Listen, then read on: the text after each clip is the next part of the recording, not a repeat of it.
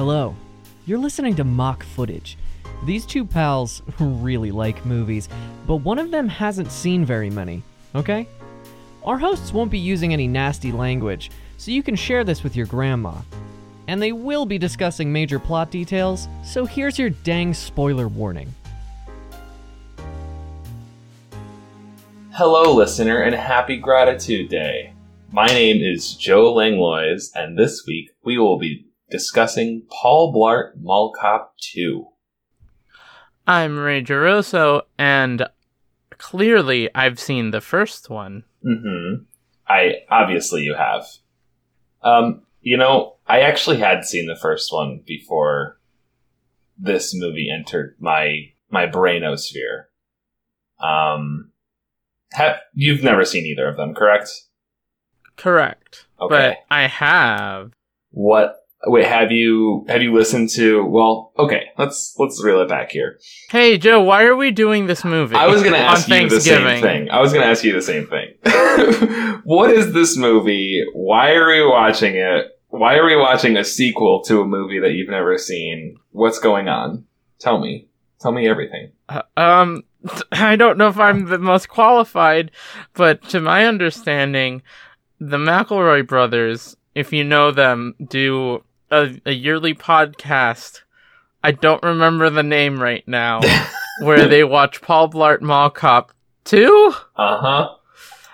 And dissect it every year. Yeah.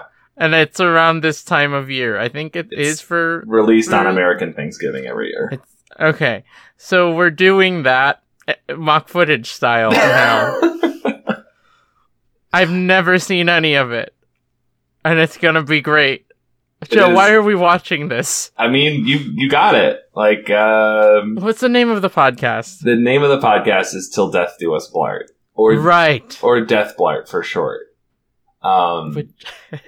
Which is ironic. Once we watch the movie, you'll know why. Because he never dies. He's immortal. But, like, I definitely listened to that podcast when it first came out 3 or 4 years ago. And when you start listening to it, they say you should go watch the movie before you listen to the rest of the show. And I did that. And it was an experience. And I then did make a tradition of watching the movie every year. And this is this year's watch, huh? I have sinned. I bought this movie so that I could watch it every year, and I have to carry that pain, but I would not, I'll say it right up front, I would not recommend that anyone pay money to watch this movie. Okay. That's good. That's great. Yeah, so tell me what happens in it. Okay. So you get a 2-for-1, kind of. After successfully defending Rivera Mall Center from weapons dealers in the first movie. Okay, yeah. Mall officer Paul Blart and his daughter Maria take a vacation. Okay, yeah. They get an all-paid vacation to a hotel casino in Vegas. Okay. And, the first half of the movie is just kind of like getting used to the new setting, kind of setting up the character relationships that we're going to see definite growth from in the second half. But there, Officer Blart gets pulled into another situation and he has to stop a bunch of thieves from stealing money from the casino. He's off duty, but he gets pulled into the situation for safety reasons to protect both him and his daughter. Meanwhile, the B plot is also between him and his daughter, where he has to deal with his daughter growing up and accepting the fact that she's going off to college and is learning to like boys. Uh-oh. And that's the movie. He wins. He stops the thieves. He gets a little money from it. And he learns to accept that his daughter's growing up and going to college, but is still, like, really rude to all the boys that approach her. Okay. Because this is a comedy. Yeah. Okay, so it's Paul Blart and his daughter Maria, and are any of these suitors that approach her particularly important, or is it more kind of like a rogues gallery of men dying at her feet? There's one guy, like, she actually, like, ends up, like, wooing with, like, because they spend time at the pool, just hanging out, and they're cool. And then Kevin James Blart. Oh, Kevin James plays Paul Blart. Kevin James just kind of like looks at him and he kind of like is gone for the rest of the movie. And we never get a resolution from it. Okay. The boy just kind of goes away. But like, it's set up. Like, it's definitely set up like he's the love interest. Right, and then he's disappeared.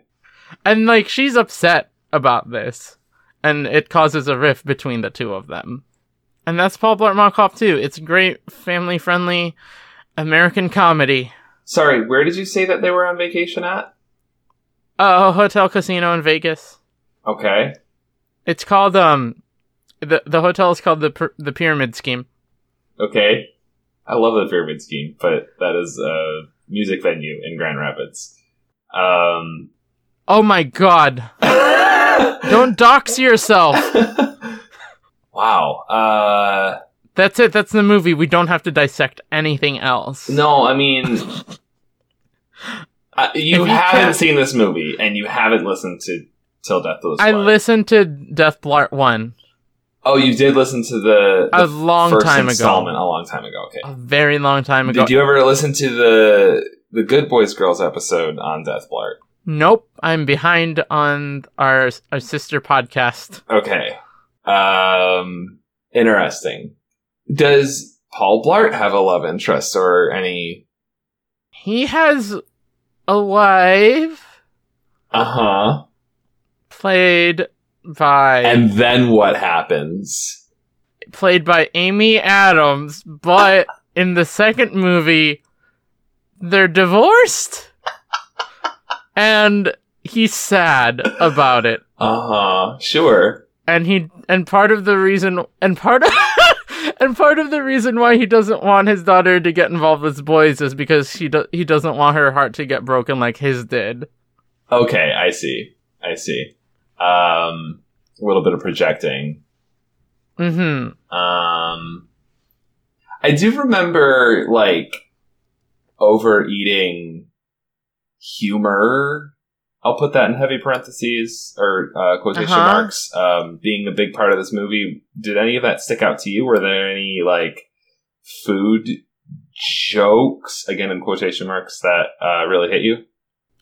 There's the recurring buffet joke, where Paul Blart is always, asking about when the buffet is open. And it's revealed that it's because Jimmy Buffett is 24/7 playing there that night. It's 24/7. It's 24/7. So the buffet is always open. It's 24/7, but he keeps asking about it. Right. Okay. That's funny. Yep. It's very funny. There's that really funny running gag that, like, some of the boys make fun of Maria's body because she's a larger-ish. She has a bigger body than the normal woman, and it's funny, and, like, she finds that attractive. Oh, no. And it's bad. Yeah, this movie is pretty bad, so I definitely buy that. Mm-hmm. There's the... Okay, this is taken from Death Blart, I think. I think that there's a drone scene. I think there's a scene with a drone in it. You know what? I've seen this movie multiple times, but I can't say for sure right now whether or not that's true. I think Paul Blart uses a drone at some point. I think is what happens. Yeah. To like follow some people, and you're like, this drone is loud. Why can't anyone hear it? Now, you mentioned earlier that he is immortal. What evidence do you have to back up that claim? He gets shot. He does get shot. How many times? I mean, in the first movie, it was like 3 times. In this one, it's more than 3. Right. To up the tension. Like, is he immortal? Like, does he get injured? No, there's no blood, and he bounces back. It's like he's wearing he mentions that he's not wearing, a bulletproof vest, but he's fine. He's like Michael Myers. Yes, he gets up.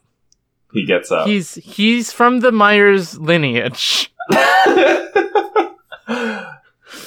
Were there any sidekicks or villains that stick out to you? Oh, there's the scene reenactment that they do of of Ocean's 11, where they're coming down on like the long rope trying to steal a diamond, but this time it's just like a golden dog. It's like a golden pug. Okay. Like a statue or like a pug that's painted gold? Oh, no. A statue, because there's a key code inside it. Okay. That they need to access the money vault. Ray, I will say straight up, that scene is not in this movie, but it would totally fit. I think it could be. Are you accepting the fact that that also happens in Ocean's 11? Someone coming down on a rope to steal something? Yeah, sure. Why not? Okay. So the characters who set that up are like the original actors from Ocean's 11. Oh, they're all there? All 11 men. All 11 Ocean's men from Ocean's 11. Just a Frank Ocean. Yeah, Frank Ocean, Willie Ocean, Dad Ocean. Okay. Junior's there. For a little bit of context to the listener, we did try to do Ocean's 11 recently, and we weren't able to. It was a bad energy. We're going to come back to it, but I'm really excited for that episode now. I still have that plot in mind. Don't worry. Oh man! All 11 Oceans made an appearance in this movie during that one scene. They're like part of the gang. Yeah. And that's the only scene they're in. Okay. Now, I don't want to spend any more time on this movie than it warrants, but I do want to ask you, before we get out of here and start watching before we start watching it, what was the funniest thing that you remember from the movie? I'm sorry. I thought I was trying to think of a funny thing, but I'm like in the mindset of like funny for this movie. So what I imagined Officer Blart pushing over an old lady so he can get to his Segway, and that was supposed to be funny. And I feel really bad right now. Like, I feel disgusting for even thinking that. Okay, well, you're stuck to it now. And what was your favorite line from the movie? Oh, that one's easy. When he does a good thing and Maria's there, and he's like, Blartastic, yeah? And Maria's like, yeah, Dad, it was Blartastic. To humor him. Man, poor Maria, right?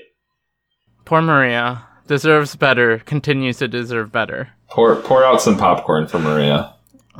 No, but I need to eat it. Yeah, I'll pour it out into your mouth. It'll be a scene from Paul Blart Mall Cop 2. No!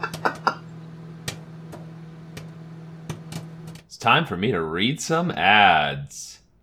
This week, we are supported by the Lunar Lights Studio Network, our podcast family. And before I get into them, I do want to say real quick that if you want an ad read on this show, you can go to the incoming transmissions tab on the lunarlightstudio.com website. So go check it out if you would like to hear something promoted, or maybe just a friendly hello to one of your friends that you know listens to the show. Anyway, to get into it, the first podcast that I meant to tell you about this week is The Good Boys Girls. And I think that we covered this one last time, but it's important for me to tell you about The Good Boys Girls because it is a fan podcast for the McElroy family of products, hosted by actual real-life girlfriends Lily Blue and Haley Rose. The Good Boys Girls is your first stop in discovering or celebrating everyone's favorite web creators, the McElroy brothers. Airing every other Friday on Lunar Light Studio or wherever else you might get your podcasts, The Good Boys Girls, a better way to cook. That's not their actual tagline. It's just what I want to say every time. It has like the perfect cadence. And if you listen to McElroy products, or probably a lot of podcasts, you'll know that that's a Blue Apron thing. Anyway, there's some free advertisement for you, Blue Apron. The Good Boys Girls covers McElroy shows, and we're kind of talking about a McElroy show this week because Till Death Do Us Part is with the McElroy brothers and Tim and Guy from The Worst Idea of All Time. And the Good Boys Girls did an episode covering podcasts. Man, we are really kind of losing the plot on this, huh?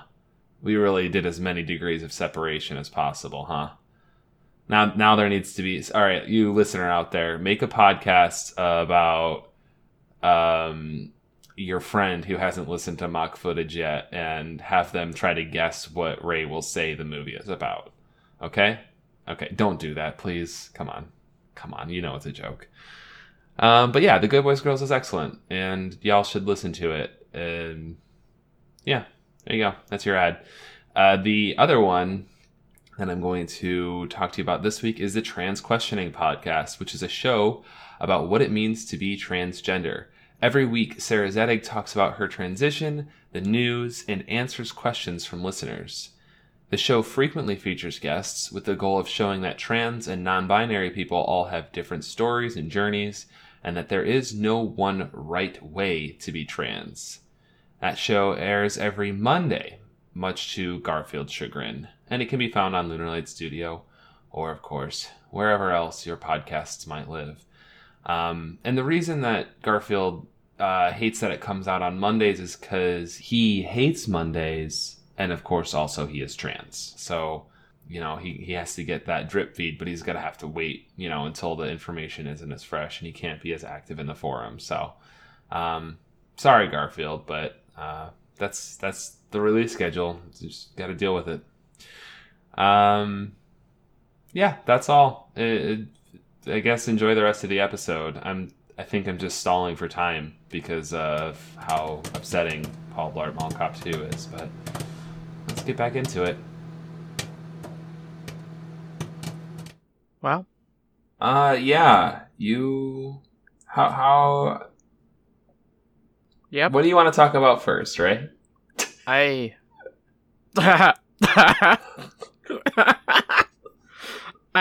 want to talk about how we somehow enjoyed this movie. I mean, it was work. Did we? It was work, but I did enjoy watching it with you, yes. Okay, I guess the better statement here is there's a reason why the McElroys watch it every year. There's a lot to unpack. There is a lot of stuff to talk about in this movie. There's a lot of stuff, and not all of it is good. Almost none of it is. But the good that makes the good moments shine through really bright. That's true. Because the rest of the time you're swimming through a river of trash. And the river Styx, if you subscribe to our theory. Do you want to... We'll get there. Do you want to do a plot synopsis? Yeah, so it's... so the movie opens up with Paul Blart and his daughter Maya, not Maria, but basically you're right. And it's essentially your plot. In Paul Blart Mall Cop 1, he saved the day from some mall shenanigans. And then he's relaxing, and the person that he married at the end of the first movie divorced him after 6 days by letter. And then a little bit after that, his mom is killed by a milk truck. Mm-hmm. Which is on screen. That happens on screen. They brought back these actors for like 2 scenes, but it's also explained away that they didn't want them for the second movie. Didn't want to be. Did not want to be part of this project. And well, I don't know. Okay, I don't know. Did not want to be part of this project, or they didn't want these characters back for the second movie. I think what it is that the movie constantly, viciously, and relentlessly bullies Paul Blart. The world is mean to him. And he's bad. He's not good. So, like, it never gets to a point where you really pity him because he's sucks so much. Mhm. But we're getting ahead again. I'm sorry. It just feels bad to watch him do his thing. So Maya gets an acceptance letter from UCLA, and at the same time Paul Blart gets an invitation to the Security Officers Trade Association convention in Las Vegas, Nevada, SOTA. And he tells Maya about it, and she decides to keep her news to herself because he can't handle being on his own. He can't handle Maya leaving, so she doesn't tell him about it right away. And they go to Vegas, and he is convinced that he's going to be the surprise keynote speaker at the convention, which is something that he would probably know about ahead of time, but he thinks that's just going to happen. And then there's a lot of misunderstandings and a lot of people making fun of Paul Blart, and because that's what the world does. Paul Blart being really terrible to the people around him. And then the movie decides that there's also an art heist going on in the hotel that they're staying at. And then for a while, we kind of get two different movies happening at the same time, which is the first one is the Paul Blart, where everyone's mean to the fat man. And then the other one is the inscrutable art heist. It's wild how much of the energy shifts between those scenes. They really do. And then the two movies converge when Maya inadvertently wanders into the art thieves' room, and then Paul Blart has to try to rescue Maya, and he's successful. And then he powers up and then wins. He powers up and then wins. He has help from friends. Maya exploits what's his name? Vincent's weakness, his allergy to oatmeal, by spreading oatmeal concealer on his face, thus killing him to death. He dies. He is dead at the end of the movie. He mentions dying by oatmeal early in the movie. Yeah, he says that would kill me if I ate a oatmeal cookie, or even if that was close to me. That'll kill me. Get that away from me. And then she puts the oatmeal all over his face. She kills a man. She Good kills job, Maya. a man because Paul Blart can't. He's too weak. Anyway. Now, there is an important part in the middle there where he's not going to be the keynote speaker. It's going to be some other guy, but then that guy gets really drunk and passes out from being having too much alcohol in him. And so they are like, well, Paul Blart, do you want to do the keynote speech after all? And he's like, yeah, sure. And he's preparing, and he starts hyperventilating in the green room when he's getting ready to go on stage. And then I'm pretty sure that's at the point in the movie where he does die. I'm convinced he has a heart attack right then and there. He never goes out and does a keynote speak. Yeah, he never does the keynote speech, which everyone loves, and Davina never falls in love with him because that doesn't make any sense. And well, that's the part where she starts falling in love with him, right? Or rather, where he starts convincing her that she's in love with him. That is the point of the movie, and it's like 25, maybe 30 minutes in, where and things just get wilder. It stays off of the rails the entire time. Like the first half of the movie, it gets off the rails, and then it kind of there's a reality check where he'll get hit by a car or something, and someone will be like, why are you in the middle of the street? But then that doesn't happen for the rest of the movie. Everyone just accepts everything that's happening because he's on his way to the underworld. Is this one of the McElroy takes? I'm curious. I don't know. I don't think so. They think he's unkillable. I think he dies. Okay. And you think he dies here, and the rest of it is a wacky adventure through the circles of hell? Yeah. I mean, there is the symbolism with the sequence with the angel wings. The angel wings where he does infiltrate Cirque du Soleil. So yeah, I like your theory that he dies. And let's just pretend that Maya escapes on her own. She did escape. She did No, escape. she didn't. She wasn't in danger. Oh, wait, she was in danger because she was trying to call him. No.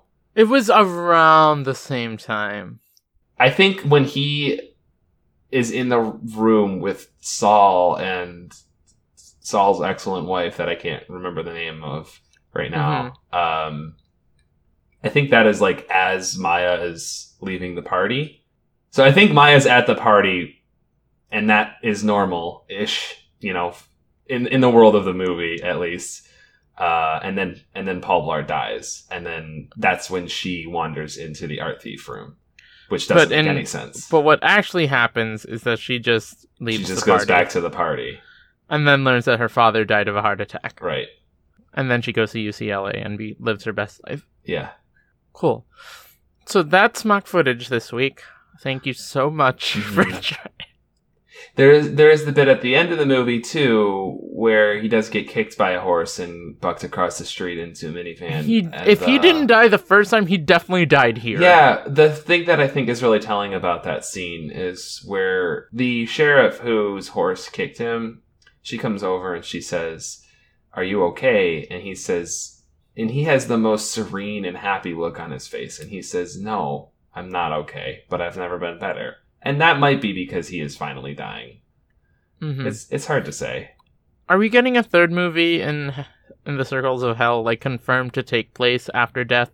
I think I saw somewhere once that a third one was happening, but I'm not sure if it was a fever dream or a joke or a nightmare scenario that I Paul dreamed up. Blart 3, Malsins. You said that one of the funniest things that happens in this movie is when an old lady is beaten up or he attacked. pushes an old lady over so he can get to his Segway. And it was the most upsetting thing I said in recent note. The thing is that the scene where he does assault an old lady is one of the funnier scenes in the movie. And I'm so upset And that it's that it not happened. because of the elder abuse. It's because of her response. It's her reaction to it. It's perfect.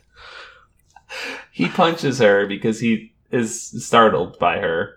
He thinks she's a art thief, and then she's writhing in pain on the ground, and she says, "I'm so sorry. I'm so sorry. I startled you. I deserve it." And I'm like, this is the nicest lady It you'll shifts ever the pain meet. from my arthritis. It's... Yeah. Mm-hmm. This movie does a lot of things. It's challenging. It's challenging. Why is it challenging? I think you can find an answer for that. I mean, no, I was stating it as this is a conversation topic for us. It is. What are some challenging things in this film? There's a lot of self-depreciating jokes. Yeah. Now, I will say that you said, not that I really am desperate to run to the defense of this movie because it doesn't deserve it, but you said in your opening bit about how there was like a running gag where a lot of people were making fun of Maya for her body type. Which is not a feature of this film. And I was very happy about that. She is never fat shamed. Kevin James is constantly fat shamed in the movie that he wrote about himself. Which says a lot about Kevin James? I guess. I'm not sure. Kevin, well, let's talk. Let's talk, Kevin. Are you okay? Are you alright? It's okay. Yeah, there's a lot of food jokes about Paul Blart, the mall cop. There's, I don't know. That's the bulk of it for me that made it really challenging. Yeah, the, hypoglycemia stuff. That stuff, that scene in particular was just bad. Where the ice cream was dripped on his face. Mm-hmm. And, if you had hypoglycemia, you would have sugar tablets on you at all times. But, sorry. But I also do believe that Paul Blart is the kind of person that wouldn't. That's fair. Despite, all of his, ramblings about needing to be prepared and be secure, he's also the kind of person who's, cocky enough that would think he he's already got it taken care of. You know, I've got my bottomless bowl of peanut M&Ms. I know where to get sugar whenever I need it. I don't need to carry that with me. I need my vibrating fork so that I can turn it into a crossbow bolt later on in the movie. Yep. So I can murder a man because I know how to do archery with a fake bow. Yeah, with a prop bow. With a prop bow and my vibrating fork that I have spliced into the power cables for the Cirque du Soleil stage, and I'm going to shoot it into a man's chest. And hope he doesn't die? And he doesn't die. That man's dead. I do appreciate his resourcefulness. Paul Blart is a smart man. Smart is a big stretch. It... I feel like okay, this is gonna get into some dangerous territory because it's been a long time since I've seen it. But I feel like I remember actually kind of liking the first movie and feeling like kind of warmly toward it. And okay, I feel like this one, and it might be the first one as well, but I feel like this one is just so mean-spirited so much of the time. Yes. There's a lot of like anger and mean jokes towards people, mostly Paul Blart, that aren't warranted by anything. It just happens. And I guess we're supposed to feel bad for him because he's going through a really rough time in his life, but like I can feel that without people making digs at him. You know, like I did care for the fact that he lost and even and his mother, and is dealing with the fact that his daughter wants to go off to college. Right. Even the fact that he is overprotective and has this pushback toward Maya leaving could be like, you know, that's something that could be like a real character moment. Like, you know, like we've seen this story 100 times where the dad doesn't want the overprotective father doesn't want the daughter leaving across the country, yada, yada. Like, whatever. But the fact that news from Maya comes directly after the opening sequence, which on its own, like, shouldn't be in the movie, where his wife divorces him and his mother is killed. Like, that all happens within the first 5 minutes of the movie, and you're seeing Paul Blart at his very lowest. And like, it makes a certain amount of sense that he would be a little bit extreme when it comes to dealing with this news from Maya. But then he's also the worst. And it just takes all of the wind out of those sails.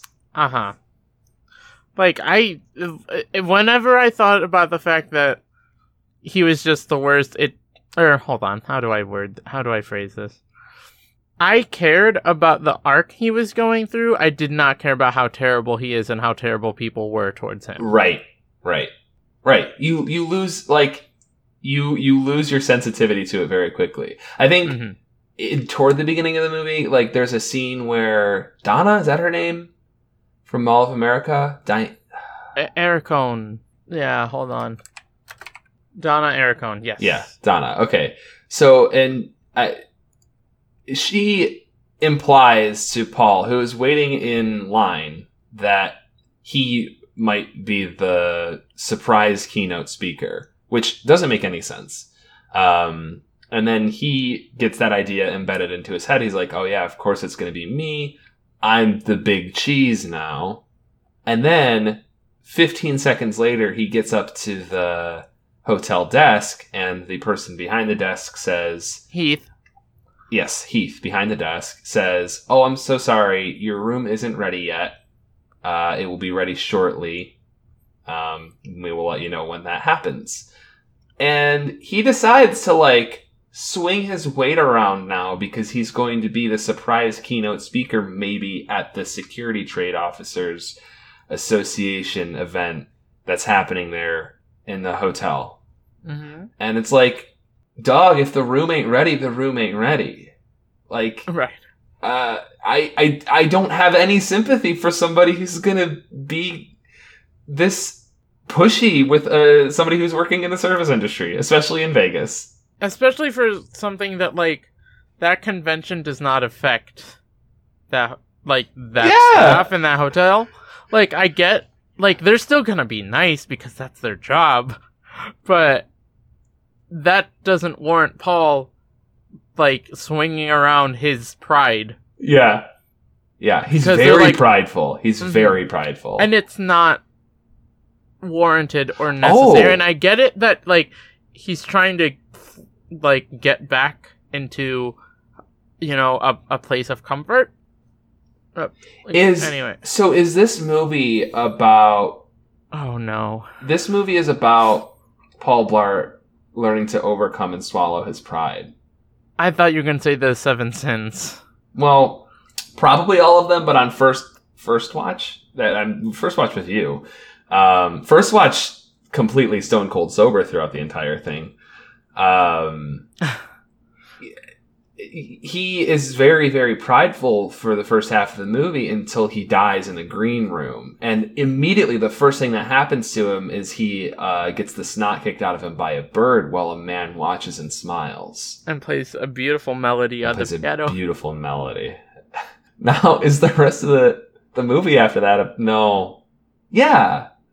No, it's probably not about him swallowing his pride after that, but I like that idea. It might just be him going through the Seven Sins and overcoming the Seven Sins. Possibly.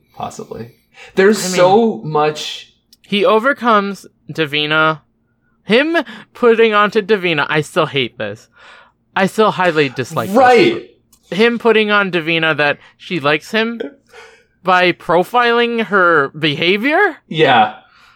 and convincing her that she likes him, and then He wills into existence that she has a thing for him, which turns into her, like, being completely infatuated with him. He does the same thing with the Nick at the bar and the woman that he's hitting on that does not want to be hit on by this very drunk man. And he convinces the woman, Paul Blart comes in and convinces the woman that she wanted the attention from him and was feeling lonely and should be a little bit more kind to this very drunk, boisterous man who then immediately passes out from being Really? over alcoholed. really dislike the treatment of women in this movie. Yeah. All except Saul Gundermutt's wife, who is excellent in every way. Very good. And Maya was hit or miss, honestly, with how she was used. Yeah, fair. I mean, She was damsel great. Maya is great. Was used as damsel in distress, but did learn the final. She was so close to escaping. Yeah, she did But escape. She did through her escape. own machinations, she learned of a fatal weakness for Vincent, and she did escape their clutches, and then just ran into somebody who knew she was there for no reason. I'm telling you, none of it makes sense after none of it makes sense. Period. I mean, And none then of it makes sense. Also, none of it makes any kind of discernible sense after Paul Blart dies from a heart attack in the green room. Mm-hmm. Are they ever going to confirm this? No. Well, if Paul Blart 33 never happens, I mean, exactly. Then that's our confirmation. that's our confirmation. No, that's not how that works. So we mentioned earlier while you were doing the plot that there is actually 2 movies going on. That That's we're gonna true. go on. Yeah. There's a heist movie going on, and I remember, hearing about that.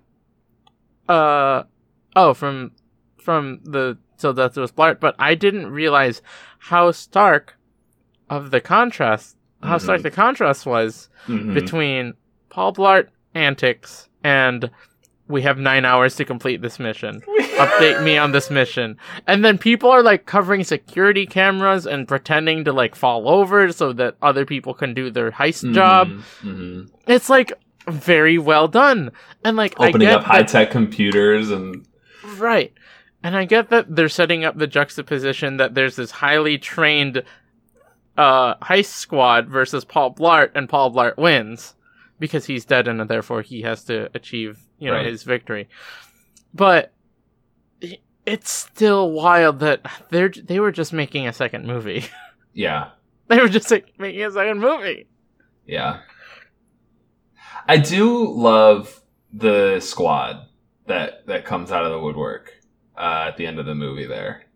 Which squad are you talking about? I'm talking about Paul's security officer. Oh, I friends. love Saul the security Gundermott, squad. Con Mubi, Donna Aracone, and the guy that I did not remember was in this movie, the belt guy.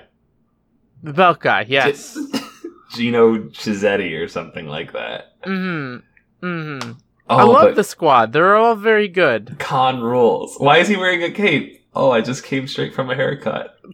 Didn't need that, but that was fantastic. That's so good. He falls asleep Constantly. It's good. Oh man, It's a good. And there's a very well choreographed fight scene. an incredibly well choreographed fight scene. Because the reason why this scene is so brilliant is that security squad is bumbling, is like trying to do a good job, but they bumble and do accidents, and accidentally win. But you gotta choreograph that just right. Exactly. None of the big hits that they do are on purpose. Like all of their weapons are getting caught on things, but like because of that they like avoid punches and like hit other people on accident, and it works for them. It's wild. It is absolutely wild. Yeah, it was fun to watch. It was weirdly fun to watch, especially toward the end when the when the spy chick jumps off of Khan's crumpled body and does a flying kick into Donna's being, and she just stands there and takes it and says oof and wins the fight. It's very good. It's very good. Love Donna. Big fan. It's so good. And that could have been the end of it, but there's more personal Blart stuff afterwards with the helicopter scene and Lucifer being there. We didn't even talk about Lucifer. That's not Lucifer. That's Amenadiel, his brother. Oh, okay. I don't know. Some guy from Lucifer, not Tom Ellis. No, Tom from Ellis. Lucifer's brother. Okay. Can we briefly talk about the point where the movie gave up on itself? Just the brief moment where the movie entirely gave up on itself when they were on the roof. Yes. And Vincent comes up and he sneaks around and he's behind Lane, who is Maya's like love interest. I don't know if we talked about him at all, but nope. Lane and Maya are there, and he's behind them, and then he taps Maya's shoulder to turn her around, and it's Paul Blart in a Maya wig, and Lane isn't there anymore. But we clearly saw both of them cowering. We clearly saw both of them. We saw Maya's pink shirt, and Paul Blart was wearing a white shirt. I think also there was never a scene where we saw Minnie Kiss lose. Minnie Kiss was here. Anyone take a wig from Minnie Kiss? Oh, I didn't even not even consider that. Okay, so you're thinking that he's supposed to have picked up the wig from Minnie Kiss. Uh-huh. Okay. Sure. I mean, I'm under the impression that these two factors, the switch up and the wig, are the biggest things that say that Paul Blart died and that this is the afterlife journey. Okay. Sure. I mean, it kind of bums me out that there's possibly some room for maybe like the scene where he lifted the wig was like deleted, but maybe it's still even if that's the case, it does not make any sense that Vincent was behind the two kids and then wasn't. The two kids was Paul Blart in a wig. Exactly. Like they showed us that cut. Yeah. It was strange. So, anyway, we can't like completely do Till Death Do Us Blart. If you liked this, listen to Till Death Do Us Blart if you haven't yet. And if you didn't like this, don't worry, we'll never do it again. Mm-hmm. Never. I mean, I'm gonna watch this movie every year at Thanksgiving, because it's a terrible curse that has been placed upon me, but oh man. Ray, would you recommend watching this movie to somebody who's never seen it before? No, Okay, me neither. I wouldn't. I wouldn't place this curse upon anyone. I'm sorry. I'm not sad that I watched it. I'm just disappointed. Yeah. I'm sorry. I feel bad. I feel like I feel like I brought like a really nasty stranger into this sacred household that we have. It's okay. I knew of them, and they didn't say anything like extremely problematic that made me want to like shove them out the window. Yeah, just the kind of thing that makes you roll your eyes constantly and makes you tired. Yeah, this relative didn't get me that far, so it's okay. It's okay. All right. We're never inviting them back. No, not here. Not here. Nope. And if you're hanging out with them, I'm good. And I'll go ahead and say this right now. If Paul Blart Mall Cop 3 ever comes out, we're not going to cover it on this show, and we're never going to do the first movie either. So, there. Thank you for that reassurance. Let's leave. Let's get out of here. Thank you so much for listening to Mock Footage. You can find us on Twitter at Mock Footage or send an email to mockfootage@gmail.com. This episode is going to be a lot longer than I expected it to. Thank you so much to Chongo for the use of Hat Shop off of the album Hat Shop. What's the song we use? Hat of Serenity. Hat of Serenity off of the album Hat of Serenity. You can find it on Bandcamp. Thank you so much to Haley Rose for performing the introduction each and every week. It's a live recording every time. She does it the same every time. It's fantastic. She comes to my house and records it for me. Yeah, it's very good. Thank you so much to Lunar Light Studio for allowing us to live in your home, and even though we sometimes have nasty guests over like this one. I'm sorry we did this one. I'm really sorry about it. We'll clean up after him. Mm-hmm. Yeah, that'll do it for us. Ray, what was your favorite line from this movie? You think I can remember anything? I don't. Was it? What was your favorite line from this movie, Ray? I want to know what you think. I always swoop in with a suggestion. I'm not doing that this time. I know. I mean, my heart is gravitating towards it takes the pain away from the arthritis. Just shifts the focus away from my arthritis. Yeah. You know what? Yeah.